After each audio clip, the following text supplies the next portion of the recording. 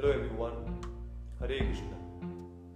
Our media often shows us glamorized images whereby we worry about how slim, smart, or fluent we are. Naturally, we often feel deficient and become discouraged. To avoid such discouragement, we need to gain a more holistic vision of ourselves. We all have certain weaknesses, but we also have certain strengths. Unfortunately, by comparing ourselves with digitally doctored versions of abilities in the media, we end up compounding our weaknesses with our weakened spirit.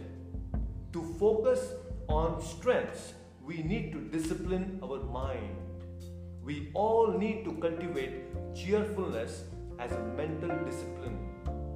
And cultivating cheerfulness means we need to consciously choose to focus on those things that helps us stay cheerful and avoid obsessing over the things that make us depressed.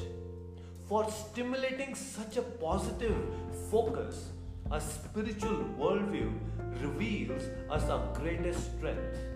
Beyond our weaknesses, we all are parts of the divine. We are all significant and we are provided for by the divine.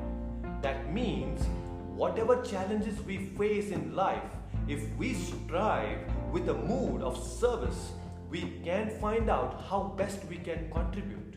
We can gain the inner calmness and clarity and confidence to discern and develop our latent strengths and to manage and minimize our weaknesses. Thus, by focusing on how we are blessed by our strengths rather than how we are cursed by our weakness, we can transform our life into a blessing that is an opportunity for us to do good in the world and to move toward our Lord, who is the source of all blessings and who is Himself the ultimate blessing. So, focus on how you are blessed by your strengths, not on how you are cursed by your weaknesses. Thank you.